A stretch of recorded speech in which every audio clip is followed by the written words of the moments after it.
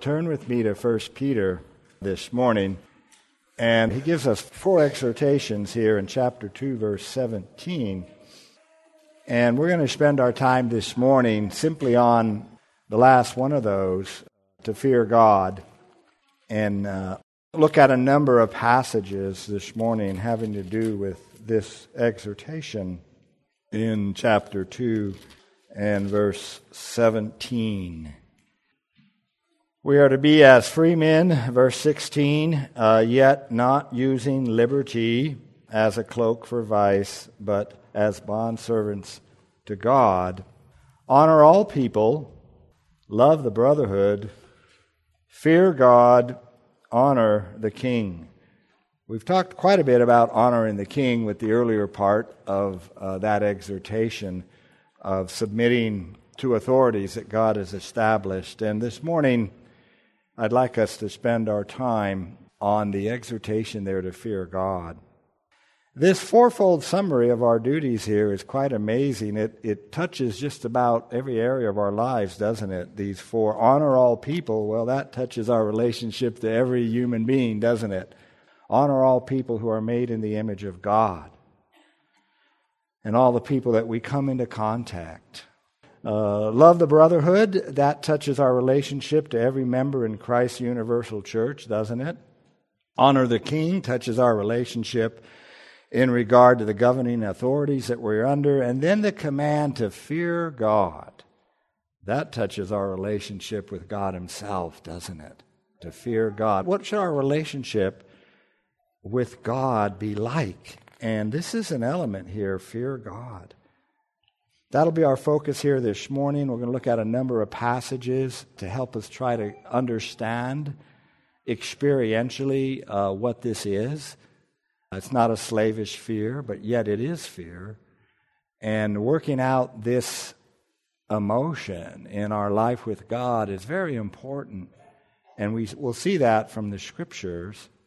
And I ask you, please don't drop out until we get through all of the passages that I have in mind.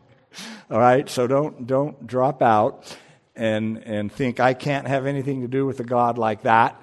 No, don't drop out until we get through all of these passages. Peter already exhorted us once to fear, didn't he, in chapter 1, verse 17? And if you call on the Father, who without partiality judges according to each one's work, conduct yourselves throughout the time of your stay here in fear. And we spent some significant time there. We've been exhorted to live in a certain type of fear because God our Father judges without partiality. Well, now Peter here specifically exhorts us to fear God. This is a command. We are commanded to fear God. And the states of our hearts and minds are very important. Our actions and words flow out of the condition of our hearts. They just do. You know, Jesus taught that, of course. Out of the heart come everything, good or evil. So this state, this condition of our hearts is so important. And we're being told here that this attitude of fearing God ought to be one of those states and conditions of our hearts as we follow the Lord and seek to get to know Him. So this is a command, and it's like fear God and keep it up. It's present tense. These commands are all present tense. They're not like something you do once and then, okay, I check that off my list. No, this is fear God and keep it up. Is the verb here. Now, there is an exclusive sense in which God alone is to be feared. Okay? And when the Scripture teaches us to fear God, this is like worship. Okay, we've crossed into this realm of what worship is. And so as we're talking here about this command to fear God, we don't fear anyone else like this. There's no other human, there's no king, there's no earthly institution that is worthy of this, what this text is talking about. Okay, this is like integral with the proper worship of the one and only God. Okay, so let's make that clear right up front. Okay, we don't fear anybody or anything else like this. Okay, this is worship. So just get that clear. We're commanded to fear God. So are we commanded elsewhere in the New Testament to fear God? Well, we certainly are. Luke chapter 12 and Matthew 10. But turn to Luke chapter 12. We're commanded here to fear God, especially in the context of not fearing man. Luke 12, verse 1. In the meantime, when an innumerable multitude of people had gathered together so that they trampled one another, he, that is Jesus, began to say to his disciples, first of all, beware of the leaven of the Pharisees, which is hypocrisy. For there is nothing covered that will not be revealed, nor hidden that will not be made known. Therefore, whatever you have spoken in the dark will be heard in the light. And what you have spoken in the ear in the inner rooms will be proclaimed on the housetops. And I say to you, my friends, do not be afraid, do not fear those who kill the body. Okay. So the context here is to deliver us from the fear of man and to escort us into the fear of God. That's where Jesus is going. He wants his disciples to be delivered from the fear of man, and he chooses one of the highest possible fear of man that he could pick. Those who can kill you. That's what he chooses. But he says, don't be afraid of those who kill the body, and after that have no more that they can do. But I will show you whom you should fear. Fear him who after he is killed has power to cast into hell. Yes, I say to you, fear him. That's an exclusive fear, isn't it? No one is to be feared like that but God. We got to keep reading. Are not 5 sparrows sold for 2 copper coins? And not one of them is forgotten before God. But the very hairs of your head are all numbered. Do not fear, therefore. You are of more value than many sparrows. Also I say to you, whoever confesses me before men, that's what Jesus is urging us to confess him before men. And he's telling us we can do that and not be afraid. We ought to do that fearlessly. Now, whether you fear or not when you're confessing before men, the obedience is in the confessing him before men. So if you're fearful and still confess him, praise the Lord, okay? That's great.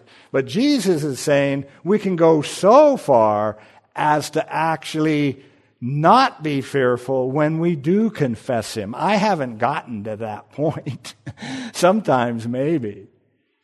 But I say to you, whoever confesses me before men, the Son of Man will confess before the angels of God.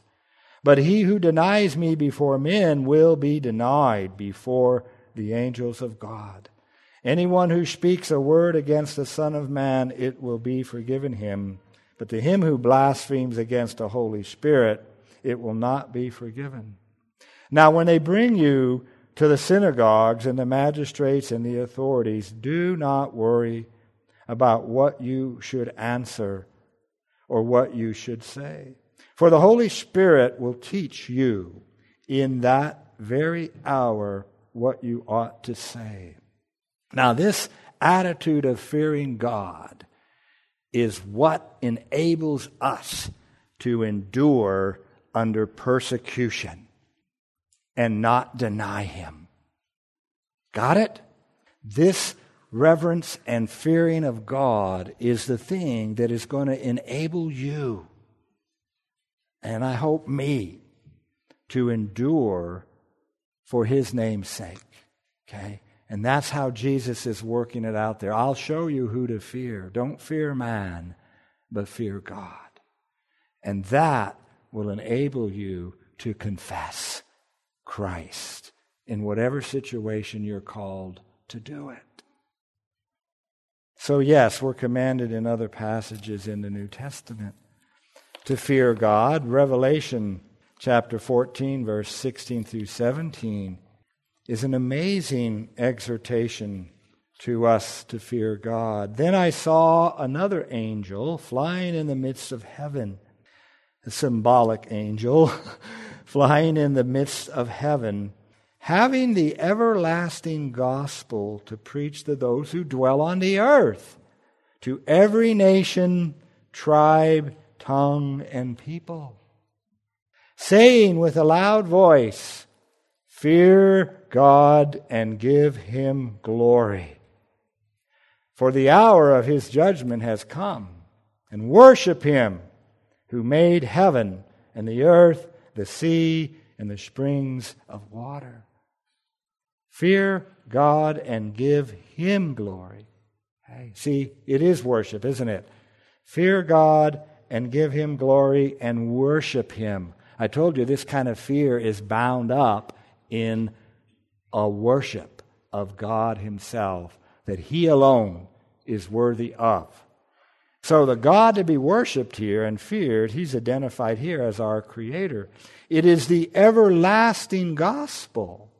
The message to fear God is part of the everlasting gospel.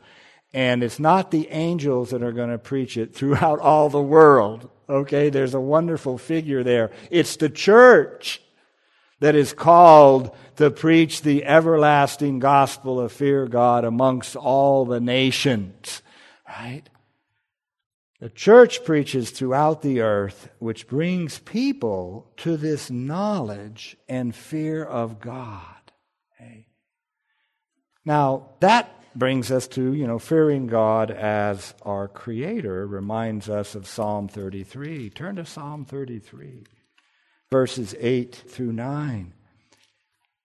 Psalm 33, the gospel is to be preached, right? The gospel says, fear God, our Creator, the message from the symbolic angel. Now look at how that connects to Psalm 33, verses 8 through 9. And we're to preach that gospel throughout all the earth, right? Psalm 33, 8. Let all the earth fear the Lord. There. Let all the earth fear the Lord. Let all the inhabitants of the world stand in awe of him. For he spoke, and it was done. He commanded, and it stood fast. So we're brought to contemplate the creation as to what kind of being this God is. What kind of being is it that can speak the Milky Way galaxy into existence? It's 80,000 light years across our galaxy, the one we inhabit. That's one. That's the Milky Way galaxy. If you could travel at the speed of light, which is 186,000 miles per second, if you could travel it's only 22,000 miles around the earth, okay? So if you could travel at the speed of light, which is 186,000 miles per second, it would take you 80,000 years to get across the Milky Way galaxy.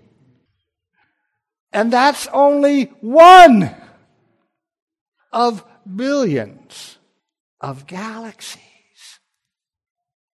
He spoke, and it was done.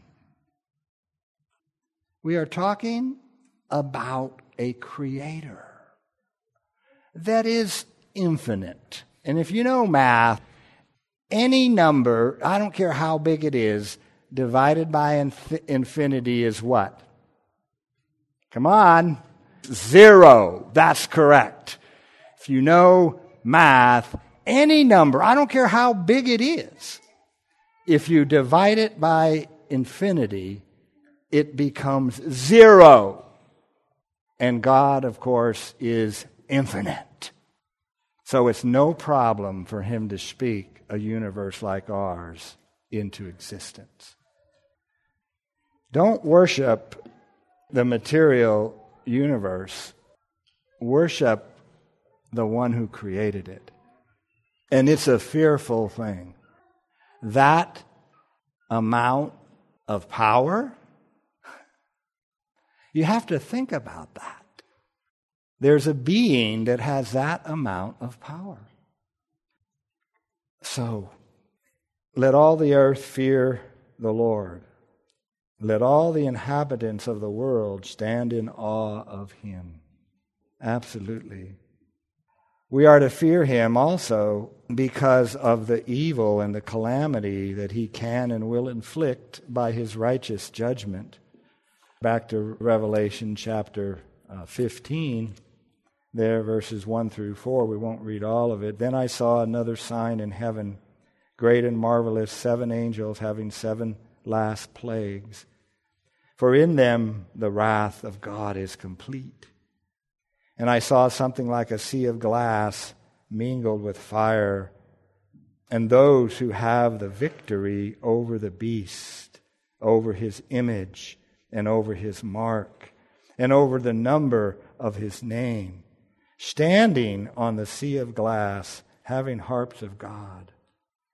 They sang the song of Moses, the servant of God, and the song of the Lamb, saying, Great and marvelous are your works, Lord God Almighty. Just and true are your ways, O King of the saints. Who shall not fear you, O Lord, and glorify your name? For you alone are holy. For all nations shall come and worship before you, for your judgments have been manifested. That's right. Who shall not fear you? That's right. Because of his righteous judgments. So we are commanded to fear God. And to do so properly, we must know him. And we may know him in Jesus Christ. The philosophers convinced themselves, and they didn't have our modern technology. Just by studying the heavens, the philosophers convinced themselves that this God was unknowable because we were such little specks. The philosophers, they convinced themselves that there's a God. It doesn't have anything to do with us, and he's unknowable. Why? Because he's so transcendent. They figured it out without our technology. They were so much smarter than we are. You realize those stupid ancients, we are so much smarter than them?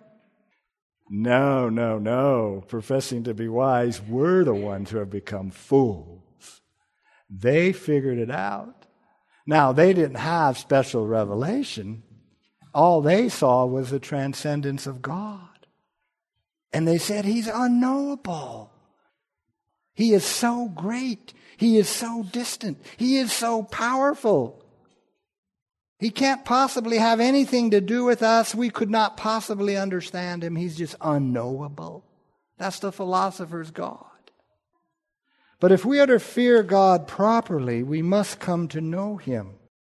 And we can come to know him in Jesus Christ, his Son. His Son is the revelation of the invisible, eternal, infinite God.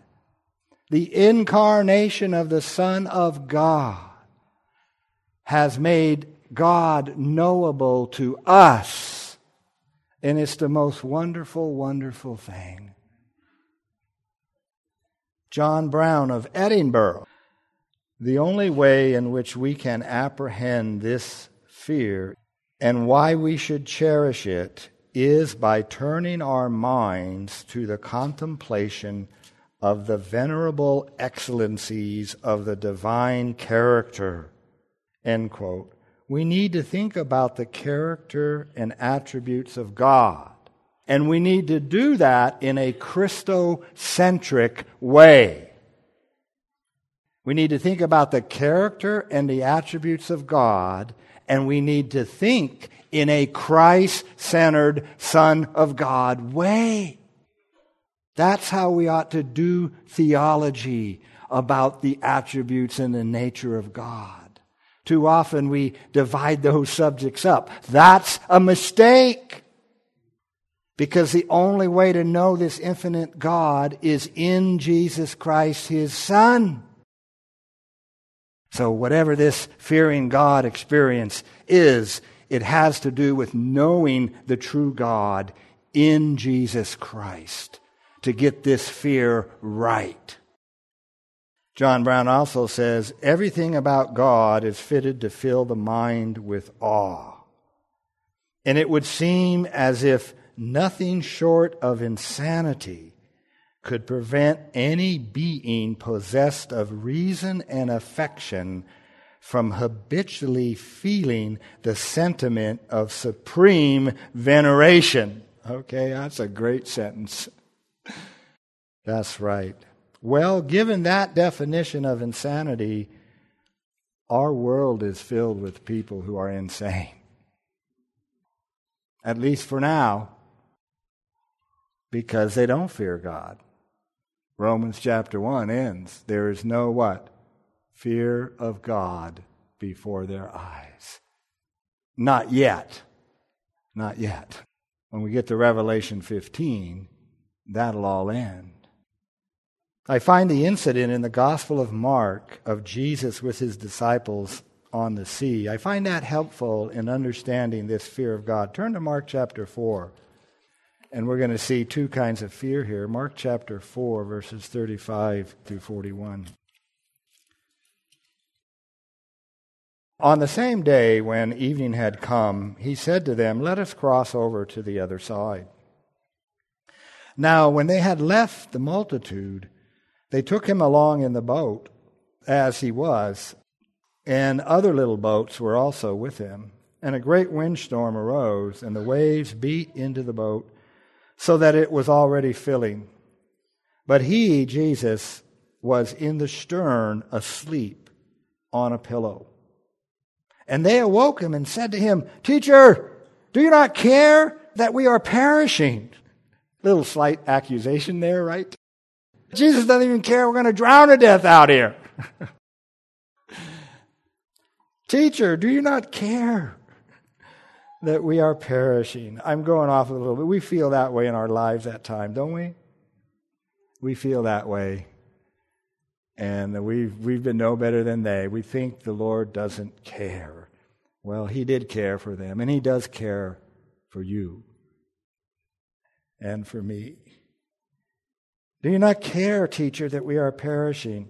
Then He arose and rebuked the wind and said to the sea, "Peace, be still." And the wind ceased, and there was a great calm. Now, I've said this passage a number of times from this pulpit, and, I'm a big believer in sola scriptura, but I just can't help but add, I think that was a full moon. And when there was a great calm, the reflection of the moon, they could see it right there on that sea of glass. It was like that. Okay? Boom. If you know some physics, it enhances your reading of these miracles. Where did all that energy go? All that energy in the sea and in those waves. Do you know that? The amount of energy? And he just, boom, gone. Gone. All that kinetic energy, gone. Sea of glass. The moon's reflecting there. Forgive me, okay? I went beyond the text. But that's what it was like. I'm just trying to get you to relive it a little bit. You're on those waves, you're going up and down, and you are what? You are scared. You're fearful, right? You're fearful that you're going to perish. So you're filled up with the emotion of fear, correct? They were fearful. Let's read a little further. So he says, peace be still, and the wind ceased, and there was a great calm. But he said to them, why are you so fearful? That in itself drives me nuts. Well, I was about to die. Well, we just read, don't fear those who can kill the body. Well, I guess storms can kill the body. I shouldn't fear storms either, right? And he says to them, why are you so fearful? That's another lesson. How is it that you have no faith? Oh, that's humbling. But here's the point I want to get to. Verse 41. And they feared exceedingly and said to one another, who can this be, that even the wind and the sea obey him? They exchanged one kind of fear for another. Were they afraid they were going to drown anymore? No. Were they afraid that Jesus was going to kick them out of the boat? No. But they what? Feared exceedingly when they had a perception of his greatness. The appropriate emotion was fear. And that's what they felt. And they looked at each other, and they looked at Jesus sitting there in the boat. And they looked at each other. Who can this be? And they're afraid. They're overcome with the emotion of fear. Because they got some conception of how great he is. And fear is the appropriate emotion for that. That helps, doesn't it? Helps me understand this. Peter, who's writing the letter we're studying, was in that boat that evening. Let's do some implications and applications about this matter. Something is obviously wrong with religions that are void of all of the fear of God. That cannot possibly be biblical religion. You cannot possibly read your Old and your New Testaments and not realize that one of the preeminent marks of godliness is to fear God. One of the preeminent marks of Christian maturity is to live with this awesome respect and fear of God. So there's something obviously wrong with religions that are void of the fear of God. It reflects a deep-seated unbelief regarding God's revelation of himself. That's what it reflects. For it is impossible to really know God without fearing him.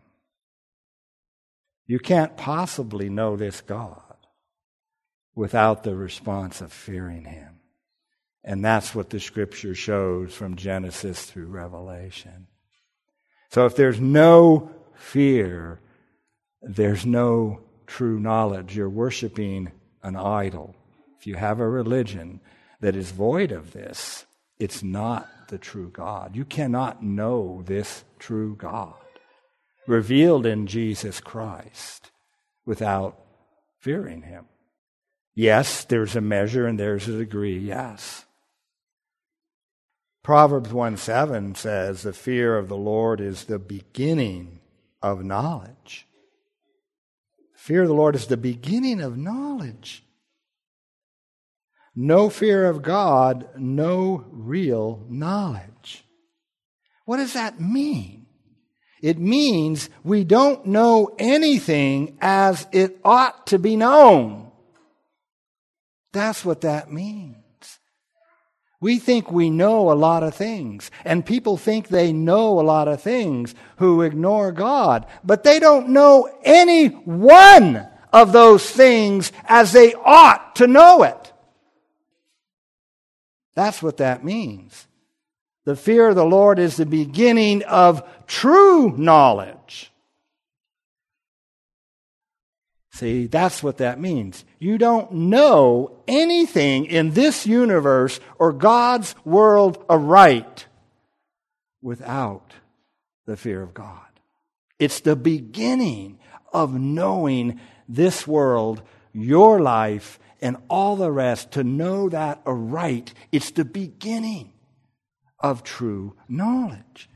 You can't know anything in this creation made by God, governed by God, aright without knowing Him. And that's what those statements in Scripture, there's quite a few of those. The fear of the Lord is the beginning of knowledge. You know, you eat a meal and your gut is filled. What does that mean? What does that really mean? It means a lot of things. It means, number one, God created you. God was good enough to create you with taste buds so you could enjoy eating. And you ought to thank Him that you enjoy this wonderful thing we call eating. He created your digestive system that food will sustain you. He created the earth to produce the plants and animals to feed you. We go on and on. That's what it means. Every time you eat a meal. Those that don't know God don't know aright. The fear of the Lord is the beginning of knowledge. Yeah, that's right. Well, all religion or supposed worship or theology that decentralizes the fear of God from our human experience plunges us into darkness, plunges us into ignorance, if you decentralize this.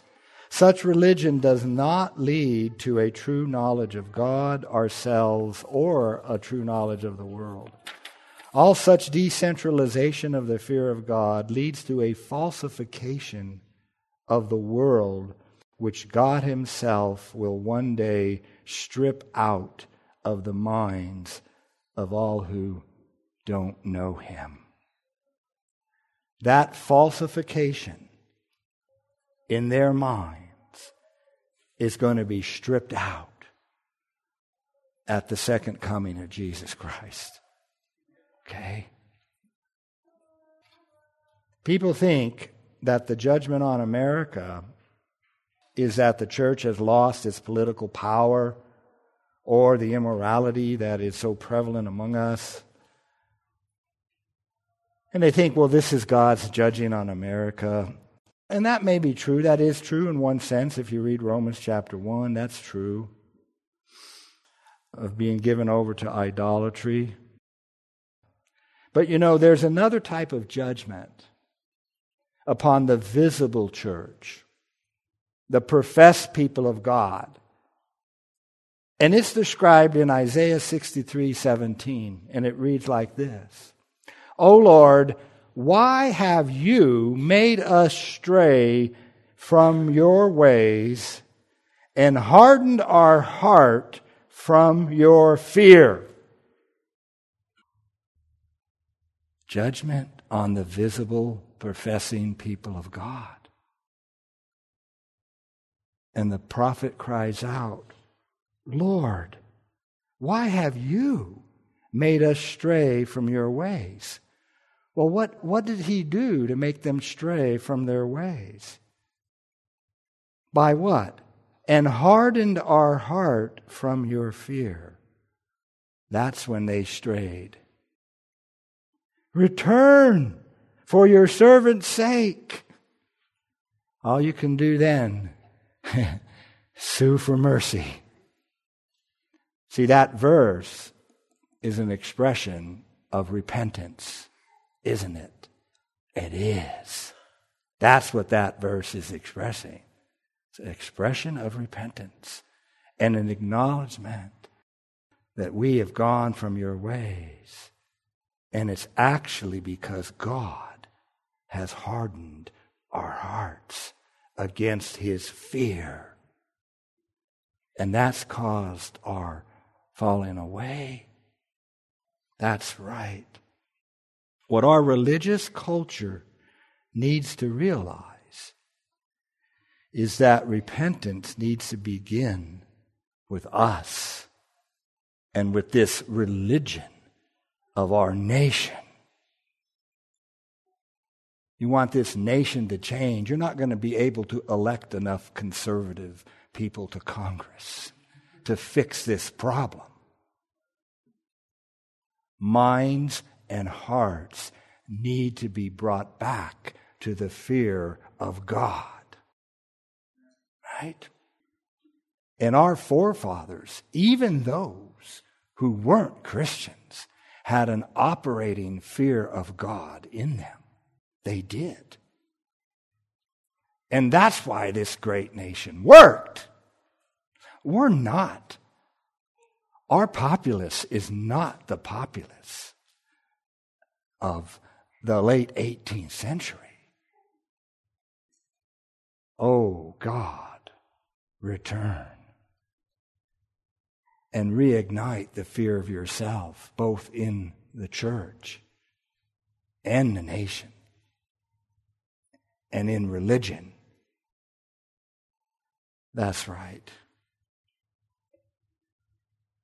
Return for your servant's sake. Okay, we are commanded to fear God, and we don't need to make excuses for the command or explain it away or be ashamed of it. I know that John says that perfect love casts out fear. Absolutely. That's a truth also. These truths are not incompatible. Perfect love casts out fear, the wrong kind of fear. But surely it does not cast out the fear of God, nor the fearing of God that Peter commands us here. If you have no fear of God, you are asleep in the midst of a fire. It's really serious. I mean, I was that way. I slept for more than 2 decades in the middle of the fire, completely asleep for more than 2 decades. Such a condition may please you for the present, but one day you will awake, and unmixed, unavoidable terror will overtake you. And then it will be too late. Then it will be too late. Praise God. He woke me up before it was too late. That was His mercy. I wasn't looking for Him. He came looking for me and said, "Dan, the house is on fire. Wake up! Wake up!" That was an act of mercy. Mercy. Many of you can testify to the same thing. Now, the fear of God commanded here by Peter is not incompatible with assurance of salvation. This is why I say you got to stick with me through the entirety of this message. This fear is not incompatible with assurance of salvation, for it is Peter who earlier wrote that the believer is one who has been born of the Father, quote, to a living hope through the resurrection of Jesus Christ from the dead. That's assurance.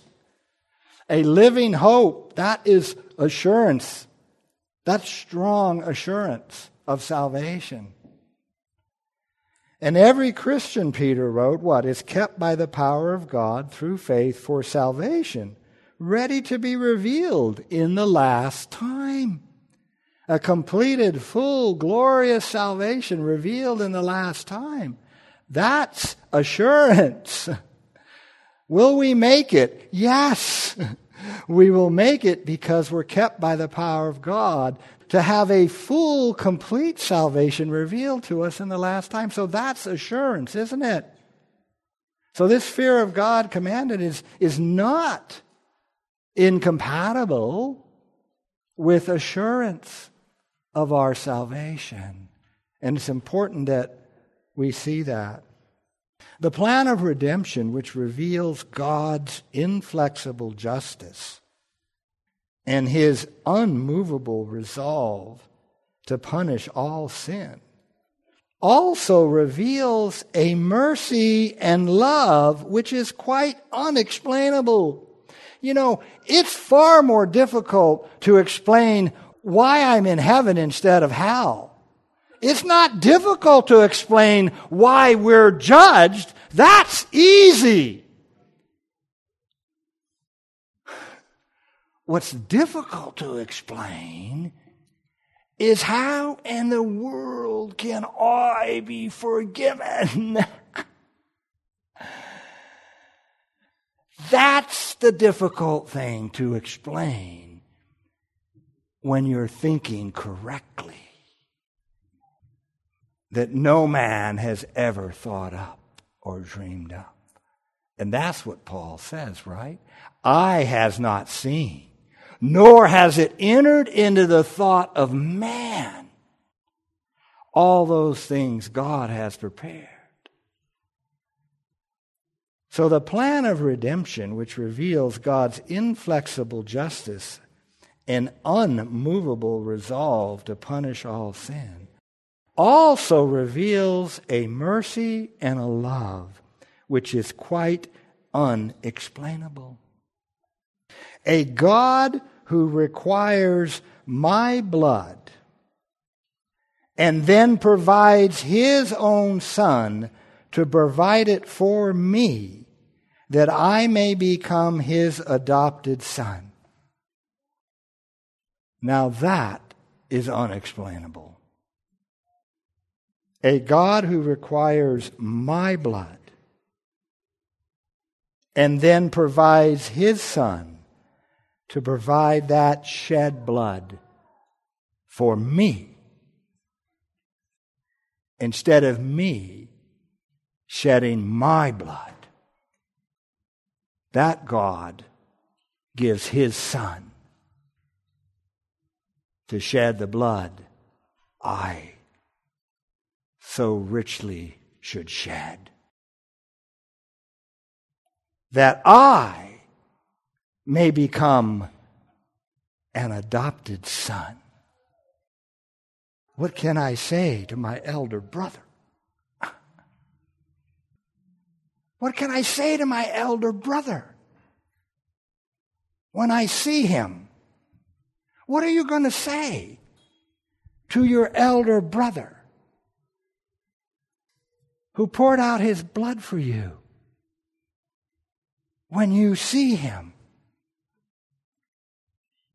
And what are you going to say to the Father who gave your elder brother? What are we going to say? We're just going to fall down and, God, this is your behavior is unexplainable. But I'm a million times thankful for it. Okay? And the emotion of fear likely will be mingled in with all of that. Why do I say that?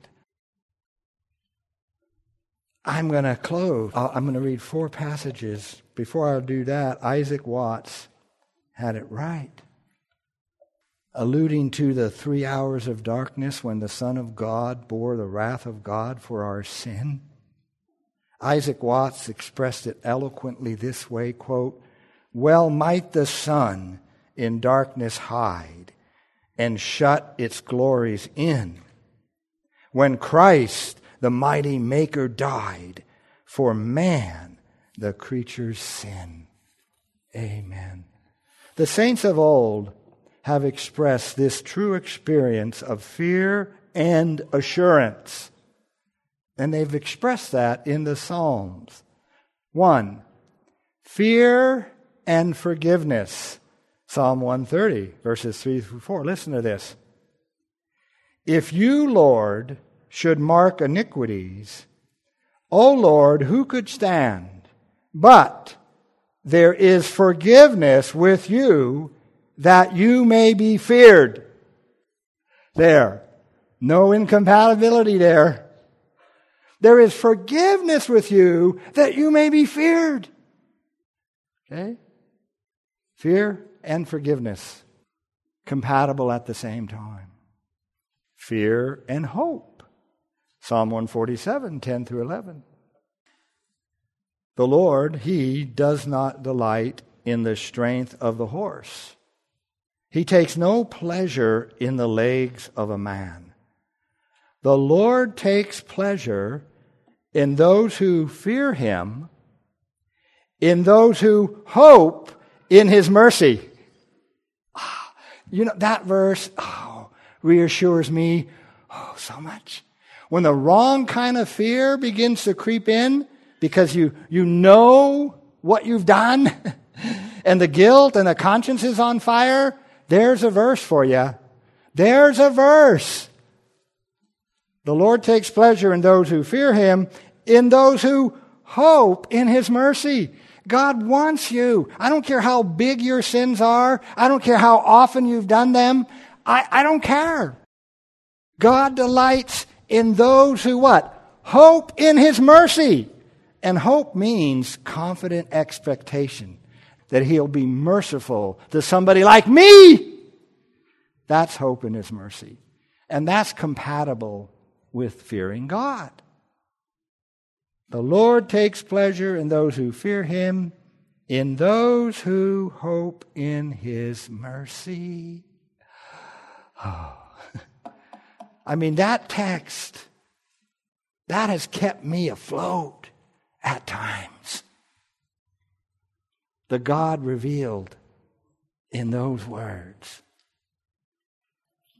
So fear and forgiveness compatible, fear and hope compatible, fear and trust. Fear and trust compatible. Oh, how great is your goodness, which you have laid up for those who fear you, which you have prepared for those who trust in you. There it is. Fear and trust compatible. Fear and trust compatible. How great is your goodness, which you have laid up for those who fear you, which you have prepared for those who trust in you. I don't have a time, but there's a Hebrew parallelism in both of those verses that drives the point home. Number 4, fear and joy are not incompatible. Psalm chapter 2, verses 10 through 11. Now therefore be wise, O kings. Be instructed, you judges of the earth. Serve the Lord with fear and rejoice with trembling. Fear and joy. Serve the Lord with fear and rejoice with trembling. They're not incompatible in real Christian experience. Kiss the Son, lest He be angry and you perish in the way, when His wrath is kindled but a little. Blessed are all those who put their trust in Him. Okay? Fear and joy, not incompatible.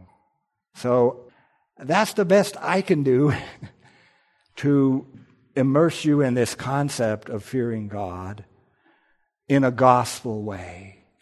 In a gospel way. So you don't need me. You can read all those passages on your own. But pursue the Lord in Christ. I don't know what else to say. Seek Him. Let's pray. Father, wow. The right kind of fear of you is the beginning of true knowledge. And we know that true knowledge has been poured out upon us by you sending your Son, your eternal, equal with you Son, into our world to display your glory not to destroy us, but to give us this long 2,000 years running of a season of mercy and grace to call upon you and to know you before the end. Oh God, we're thankful, Father, Son, and Holy Spirit. Lord, we pray that you would pour out your Holy Spirit in a fuller way, that we would see your glory, oh God, in the face of your Son, Jesus Christ, as you have expressed it in your word. Thank you, Lord, that we could gather today and sing these praises to you and have our minds stirred up by your wonderful word. We pray in Jesus' name. Amen.